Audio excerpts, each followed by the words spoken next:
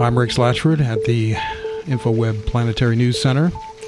And today, Donald Trump finally caught up with what Radio InfoWeb has been saying for many months now, when the questions first started arising as to why Bernie Sanders is staying in the race and not giving way to the inevitable, the anointment of the Queen of the Damned, Hillary Clinton.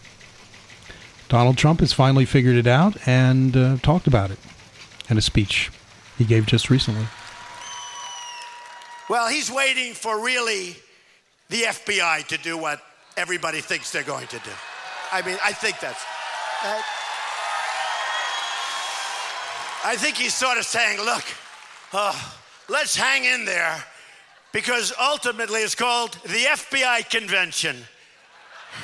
And then we'll be the only people, and we will have done something like Trump did. I want to be like Trump. I want to be like Trump. But I think he's waiting for the FBI convention. We'll see. We'll see. We'll see if the right thing happens. Everybody knows what the right thing is. I've watched and read and seen and talked to great legal scholars. Not one has said that she should be allowed to run for office. Every person that we know of that's done far less than what she's done, their lives have been destroyed. And the press doesn't cover it because the press is so one-sided. CNN, as an example, it's called the Clinton News Network. Clinton News Network. No, it's a joke. It's a joke. The Clinton News Network. So we'll see what happens. But Bernie is in there, and Bernie's fighting, and I don't think he should give up. Does anybody think so? I don't think so. If he gives up, we'll say, Bernie, you're a loser. You gave up. We can't do it. And there you have it from the Donald, why Bernie Sanders is staying in the race.